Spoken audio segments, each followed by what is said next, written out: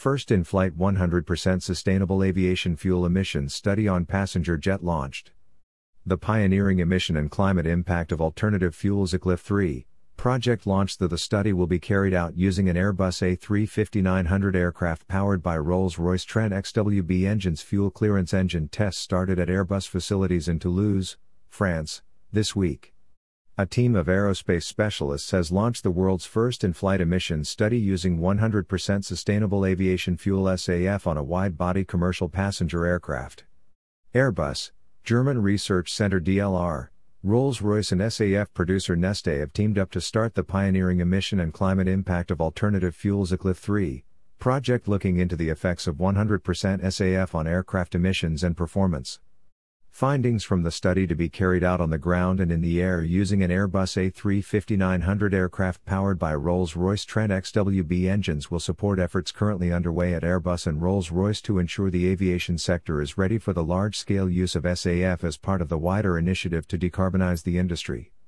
Fuel clearance engine tests, including a first flight to check operational compatibility of using 100% SAF with the aircraft's systems, started at Airbus facilities in Toulouse, France, this week. These will be followed by the groundbreaking flight emissions tests due to start in April and resuming in the autumn, using DLR's Falcon 20 chase plane to carry out measurements to investigate the emissions impact of using SAF. Meanwhile, further ground tests measuring particulate matter emissions are set to indicate the environmental impact of SAF use on airport operations.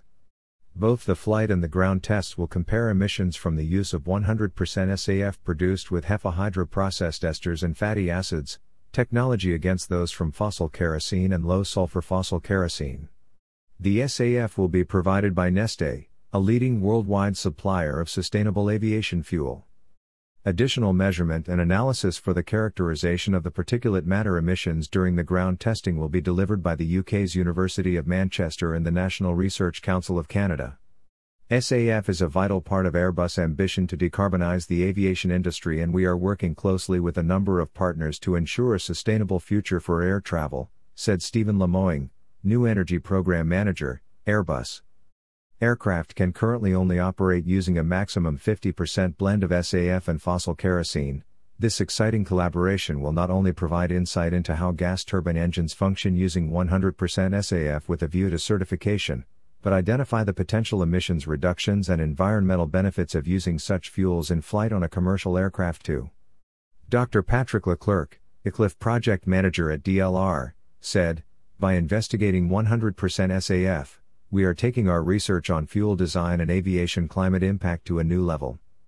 In previous research campaigns, we were already able to demonstrate the soot reduction potential of between 30 and 50% blends of alternative fuels, and we hope this new campaign will show that this potential is now even greater."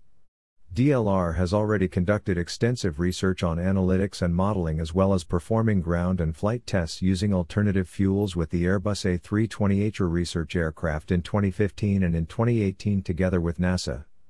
Simon Burr, Director Product Development and Technology, Rolls-Royce Civil Aerospace, added, "In our post-COVID-19 world, people will want to connect again but do so sustainably.